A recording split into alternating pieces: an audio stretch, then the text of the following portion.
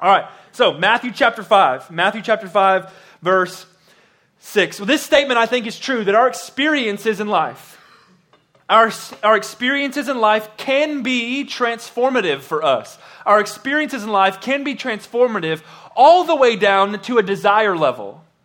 What we experience in life can transform us, even transform what we desire. It's like this. My entire life, or at least up until I was 14 years old, I hated roller coasters. Hated them. Like, went to Disney World in 6th grade, screamed at my mother the entire time on Rock and Roller Coaster because I was furious with her that she took me on this death machine, get me off of it.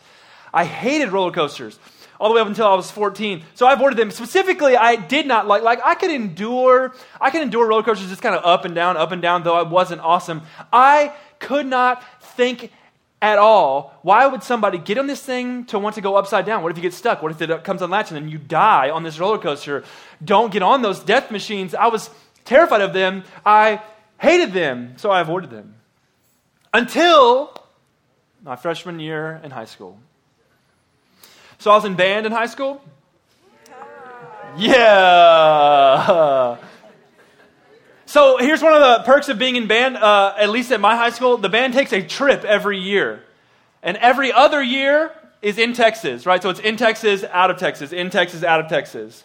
Well, my freshman year, we happened to be in Texas, and we were in Dallas, Texas. And nobody goes to Dallas, Texas with a group of teenagers and doesn't think, you know what we're going to do? We're going to go to Six Flags over Texas, the home of every death machine in Dallas. So we go to Six Flags over Texas in Dallas with all of the band. So this is all my friends, right? And I'm a freshman in high school, and we're going to go. And so I'm in this predicament now, right? So I know I'm going to get to a moment where my friends or some girl or somebody is like, let's ride this roller coaster. And what am I going to do? I'm like, no, I'm scared. I don't want to do it. Because I'm 14, right? So I'm obviously a man at that point. I have to show everybody that I am. So I'm just in this issue of I have to go to the bathroom again or something. He's like, kid, you've been 27 times to the bathroom today. But I'm really thinking through, how do I deal with this? Until this senior dude who was my big brother in band, right? They do this big brother, little brother thing. Comes to me and he's like, hey, freshman. He called me freshman. That was it. Love you too. Hey, freshmen, we're riding this roller coaster together. Okay. And we get on this roller coaster. I don't even think it went upside down, but I didn't want to ride it because I hate them. And we rode this roller coaster, and I got off, and I was like, that was awesome. Let's do that again. Something happened in me. This experience that I had transformed something in me to go from hating these things to I can't get enough of them, let's do this again. And to this, my wife and I, as a married couple, went on a vacation to a Six Flags. She's like, romantic, Kate. It was awesome, all right? It was awesome. They're great. I love them. I just think they're so fun at this point. This experience in my life transformed me, and it transformed not just me, but it transformed a desire in me, such that I went from not desiring something to desiring something because of this experience that I had. I want to tell you that. Because this is what the gospel does to us. When we have this experience with God through Christ, through his death and his resurrection from the dead, it doesn't just get us out of hell, it transforms us all the way down to what we desire. This is what the gospel does. And this is what Jesus is going to address today in the Beatitudes in Matthew chapter 5. So Matthew chapter 5, we'll read Matthew 5, verse 6. Just one verse, Matthew 5, verse 6. Jesus says this, blessed are those who hunger and thirst for righteousness, for they shall be satisfied.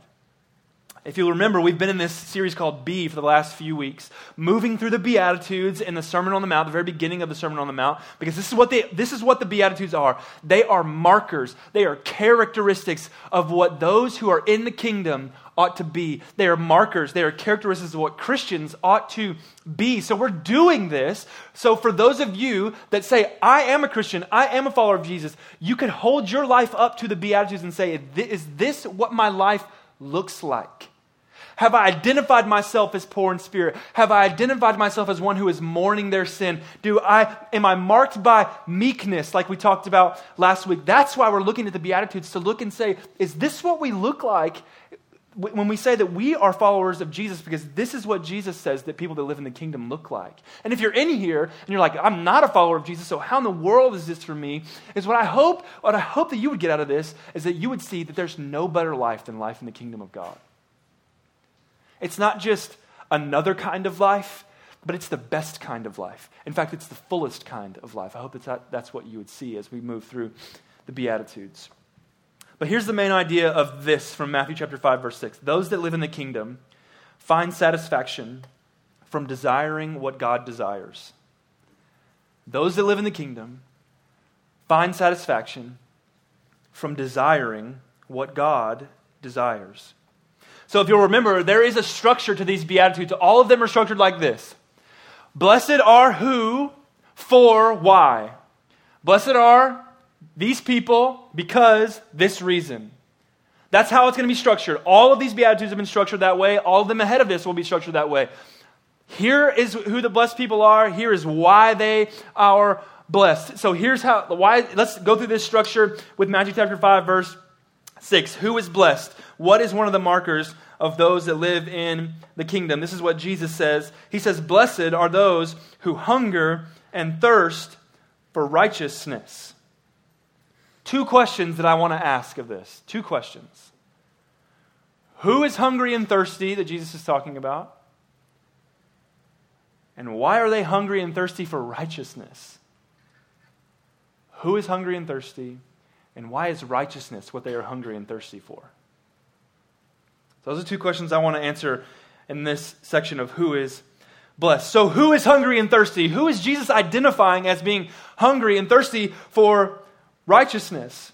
Well, the other Beatitudes actually help us with this. Matthew chapter 5, let's just back up. Matthew chapter 5, 3 through 5, Jesus says this, blessed are the poor in spirit, for theirs is the kingdom of God. Jesus identified, there are people that I've identified as spiritually bankrupt. They have no hope before God because of their sin. And as a result, verse 4, blessed are those who mourn, for they shall be comforted. They mourn their sin. They hate the fact that they have sinned against a holy God and they have no ability to fix it. And then verse 5, blessed are the meek, for they shall inherit the earth. Those that don't lift themselves up above others, those that don't try to appeal to get revenge when they have been wronged. These are the kind of people that Jesus is talking about, that are those that are hungry and thirsty. Those that are hungry and thirsty here in Matthew chapter 5, verse 6 are those that have been transformed by the gospel and are living in the kingdom of God. Those that are hungry and thirsty here in Matthew chapter 5, verse 6 are those that have been transformed by the gospel. They have understood they are poor in spirit. They've mourned their sin. They have not sought to promote their own way, but humbled themselves before God and others. And now they find themselves hungering and thirsting for righteousness. Those that hunger and thirst for righteousness are those that have been transformed by the gospel and live in the kingdom. These are Christians. But specifically, what are they hungry and thirsty for? Jesus says they're hungry and thirsty for righteousness. And so the second question that I want to ask is this. Why is righteousness what those in the kingdom hunger and thirst for? Why is righteousness what they are hungry for? Colossians chapter 3, 1 through 3 helps us out. If then you have been raised with Christ, this is speaking about Christians, if then you have been raised with Christ, seek the things that are above, where Christ is seated at the right hand of God. Set your minds on things that are above, not on things that are on earth. For, here's why, for you have died, and your life is hidden with Christ in God. Paul says to the church at Colossae, you have been raised with Christ. If this is who you say that you ought to seek Christ.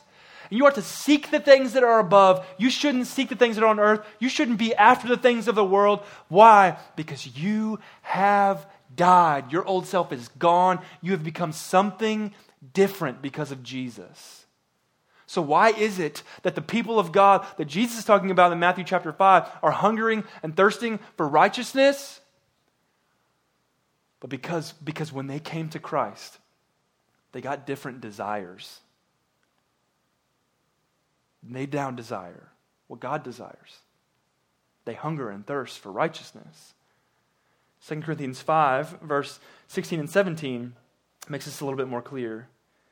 From now on, therefore, we regard no one according to the flesh. We regard no one who is in Christ according to the flesh. Even though we once regarded Christ according to the flesh, we regard him thus no longer. Therefore, if anyone is in Christ, he is a new creation. The old has passed away. Behold, the new has come. You see, because in Christ, we're something different. The gospel transforms us. When we come into the kingdom, our desires begin to change. We begin to desire what God desires. Not perfectly, but differently. When we come to the kingdom, when we become Christians, our desires begin to change. Because of what Jesus has accomplished, those in the kingdom now desire what God desires for their life and for the life of the world that's around them. Those that come to the kingdom get new desires. This is what the gospel is accomplishing. Jesus did not die and rise from the dead simply to keep you out of hell. It's way more than that. Jesus died and rose from the dead to transform you into the kind of person that you were designed by God to be. Christianity is not about avoiding hell and hoping to get into heaven where there are streets of gold and I get wings and this will be awesome. That's not it. We believe Jesus because he is the one who has lived, died, and risen from the dead to give us access to the God who transforms us into the kind of people we were designed to be. That includes our desires. This is what the gospel is doing. And this is why those in the kingdom hunger and thirst for righteousness. Because they've been transformed by the gospel. So let's just answer it explicitly. What does it mean to hunger and thirst for righteousness? Here's our definition. To hunger and thirst for righteousness is to desire what God desires. It's to desire what God desires in your life and in the world around you. To hunger and thirst for righteousness is to desire what God desires in your life and in the world around you. So let's talk about our life. To hunger and thirst for righteousness is to desire what God desires in our life. This is what it says in 1 Peter 1, 14 through 16. As obedient children, do not be conformed to the passions, or maybe you could say desires. Do not be conformed to the passions of your former ignorance. Pause. Peter's instruction to these people is, you want to live obediently to God. Don't be conformed, sucked back into, drawn into the old things that you desired, the passions of your former ignorance. But, verse 15, as he who called you is holy, you also be holy in all your conduct, since it is written, you shall be holy, for I am holy. So what does it mean to hunger and thirst for righteousness in your life? It means to desire what God desires in your life. It means to desire to live God's way. It means to desire to live in accordance with the design that God has given you for life as a human, for life in the kingdom of God. That's what it means to live as one that hungers and thirsts for righteousness. You desire what God desires. You love what God loves. You hate what God hates. You are for what God is for. You are against what God is against. You desire to be holy. Why? Because God is holy. You hunger and you thirst for righteousness. You have this desire in you that's been transformed by the gospel to be more like Jesus. When you come to Christ, you get this desire because you are aware, I'm not what I should be, I'm not what I was, but I'm certainly not what I should be. I desire to be more like Jesus. And you have a hunger and a thirst for that righteousness. You desire what God desires. But you not only desire what God desires in your life, you desire what God desires in the world around you. See, the hunger and thirst for righteousness is not just an individual thing, it's a global thing. To desire what God desires is to be for what God is for. And if God is for justice, you are for justice. And if God is for peace, then you are for peace. And if God is for helping, then you are for helping. And if God is for caring for the widow and the orphan, then you are for caring for the widow and the orphan, because to hunger and thirst for righteousness is to desire what God desires. This is what Jesus says in this Lord's Prayer in Matthew chapter 6, verse 10. Your kingdom come. Your will be done on earth as it is in heaven. That prayer is this: God, we desire what you desire to happen on earth, just like it's happening in heaven. We are hungry for it. We are thirsty for it. We desire it, God. We want what you want, not only in our life, but in the world around us.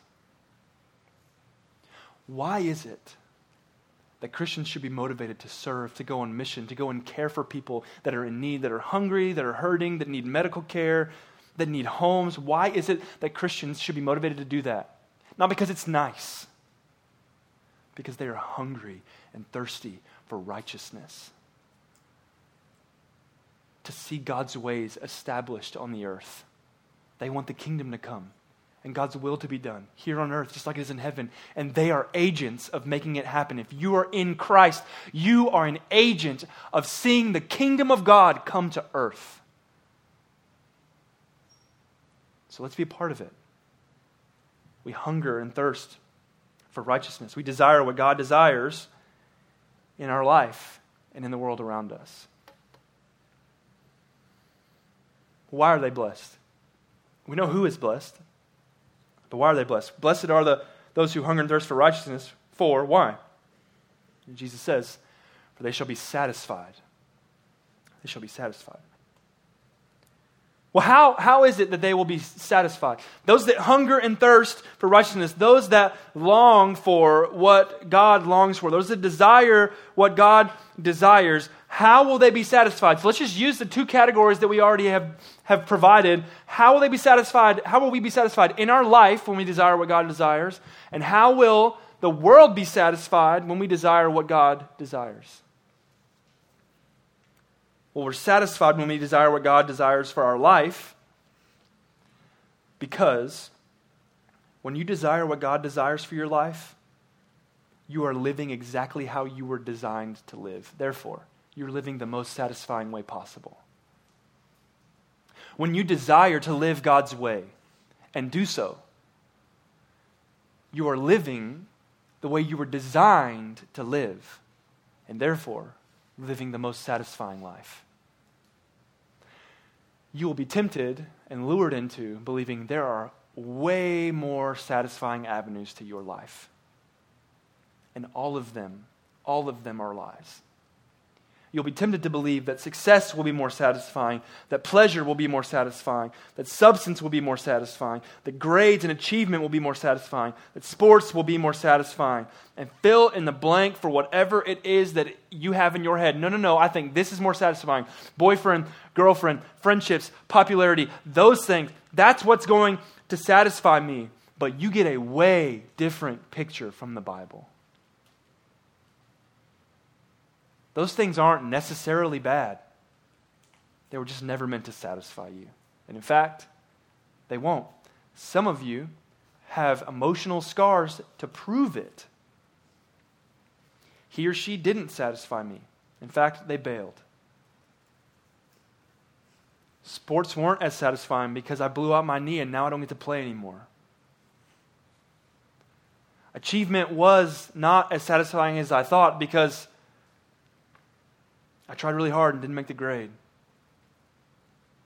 And on the list could go.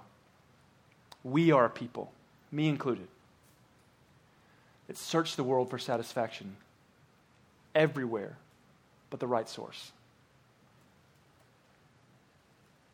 All the while Jesus is saying, come and hunger and thirst for righteousness and you'll be satisfied. Come and desire what God desires. Come and live God's way and you'll be satisfied. When we live in accordance with God's design for our life, we will find the most satisfying life available to us. In fact, that's what Jesus says in John chapter 10. John 10:10 says this, the thief comes only to steal, kill, and destroy. That's Jesus, I came that they may have life and have it abundantly. Jesus just told you, here's why I showed up, so that you would have life and you would have it abundantly. That does not sound like, you know what Christians are? They're just a bunch of fun-sucking, boring rule followers. That is the exact opposite of what Jesus just said.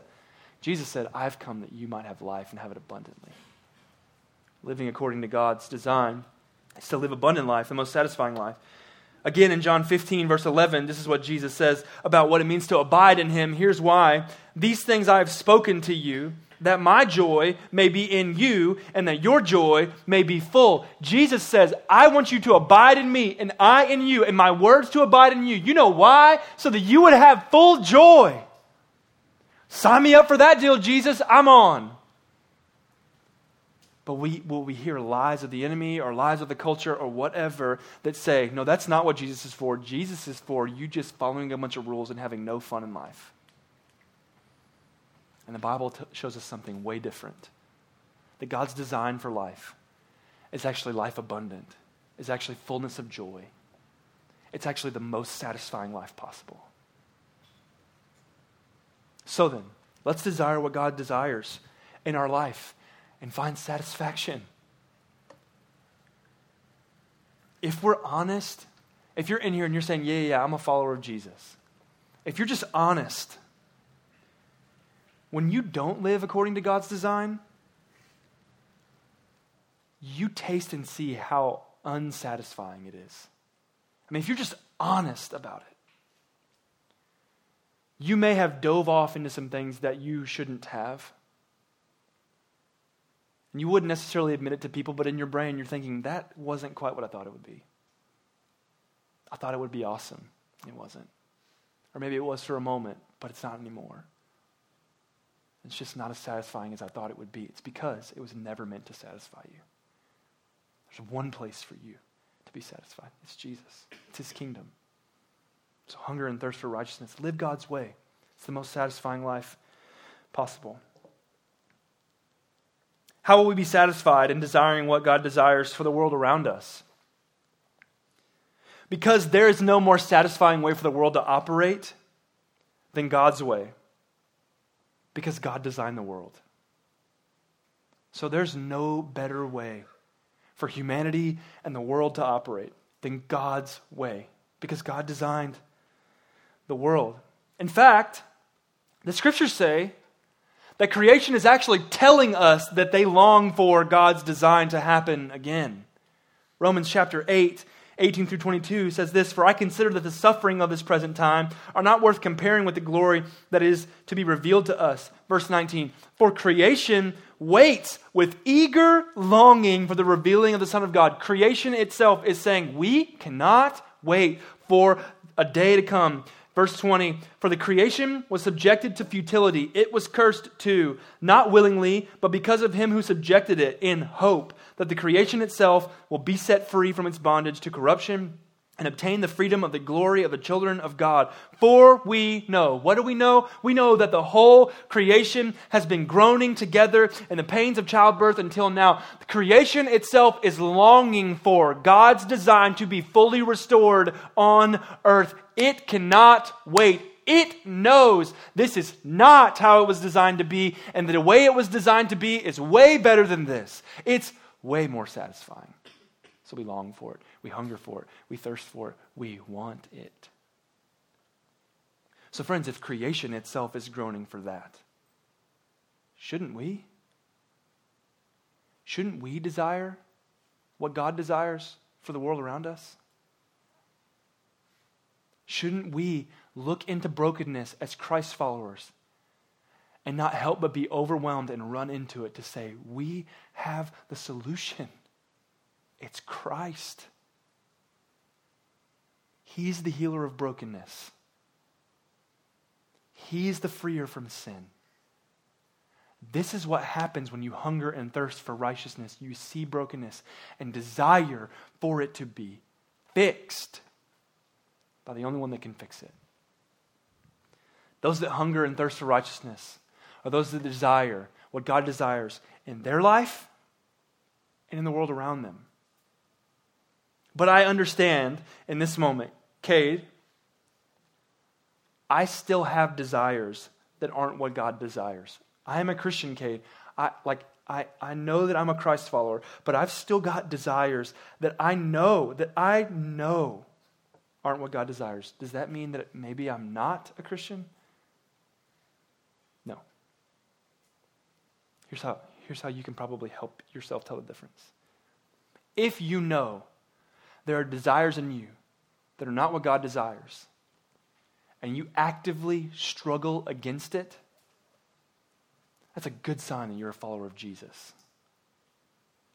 Because you're aware this desire is not from God, and I don't want this. And I will actively fight against it. I will confess it to people. I will let them know. I will bring it into the light and let God kill it. And I will go to the scriptures and declare what is actually true. I will fight against this because this is not a godly desire. And my desires are being transformed day by day. I'm being made into the image of Jesus. I will fight. So if that's you, that's a good sign that you're a follower of Christ. Now, if you're in here and you're thinking, I do have some desires in me that probably aren't from God. And honestly, I'm just not sure it's that big of a deal. It's my life. I feel like I know best. You need to ask yourself another question. Do you actually live in the kingdom of God? Because people that live in the kingdom of God desire what God desires. They hunger and thirst for it, in fact. Not perfectly, but differently, but progressively. More and more, day by day, they see this is what God desires, and I want what God desires because it's the most satisfying way to live. It's the most satisfying way for the world to operate. I want that in my life and in the world. And so they fight for it. They hunger for it. Paul actually explains this in Romans chapter 7. He explains this very fight that you might feel. Romans chapter 7, 15 through 20. For I do not understand my own actions. For I do not do what I want, but I do the very thing I hate. Now if I do what I do not want, I agree with the law, that it is good. So now it is no longer I who do it, but sin that dwells within me. For I know that nothing good dwells in me, that is, in my flesh. For I have the desire to do what is right, but not the ability to carry it out. For I do not do the good I want, but the evil I do not want is what I keep on doing. Now, if I do what I do not want, it is no longer I who do it, but sin that dwells within me. Many of you might even feel or have said the words of verse 19, for I do not do the good I want, but the evil I do not want is what I keep on doing. I am warring against this thing in me that is slowly dying by the power of the Spirit called my old self or your flesh or whatever it is that you classify it as. It is not your new self. It is not yourself in Christ. It is dying. Your old self is passed away and is passing away, but you still have to deal with sin day by day. And you're still tempted day by day. And you have to fight. And sometimes, the very thing that you are trying so hard not to do, you do. You war against it. But listen, the struggle that you face, not the fact that you struggle against it, but the fact that you are struggling to fight against it because you hate it, that struggle is proof that you are a follower of Jesus. It's proof that you belong to God. Because if you didn't, why would you care? Those that hunger and thirst for righteousness notice sin in themselves and actively fight. People that live in the kingdom don't make excuse for their sin. They kill it. 2 Peter 3:13 says this, "But according to his promise, we are waiting for new heavens and new earth in which righteousness dwells." So is the promise of Jesus now, or is it for the future? Blessed are those who hunger and thirst for righteousness. Why? For they shall be satisfied. Okay, so am I satisfied now or am I satisfied in the future? The answer to that is yes. You will be satisfied now, and you will be most satisfied in the future.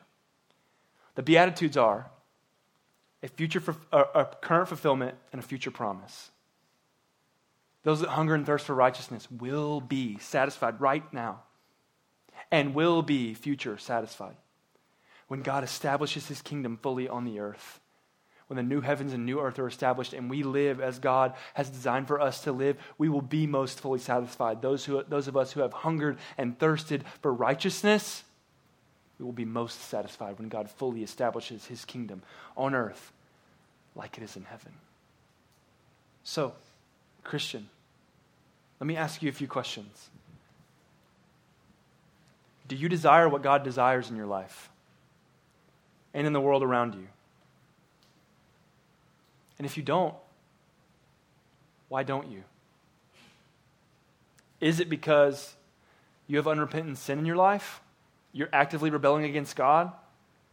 My invitation would be for you to confess, walk in the light, and find freedom. The sin that you're pursuing will not be as satisfying as you think it is. It won't. It's a lie. It's cheap.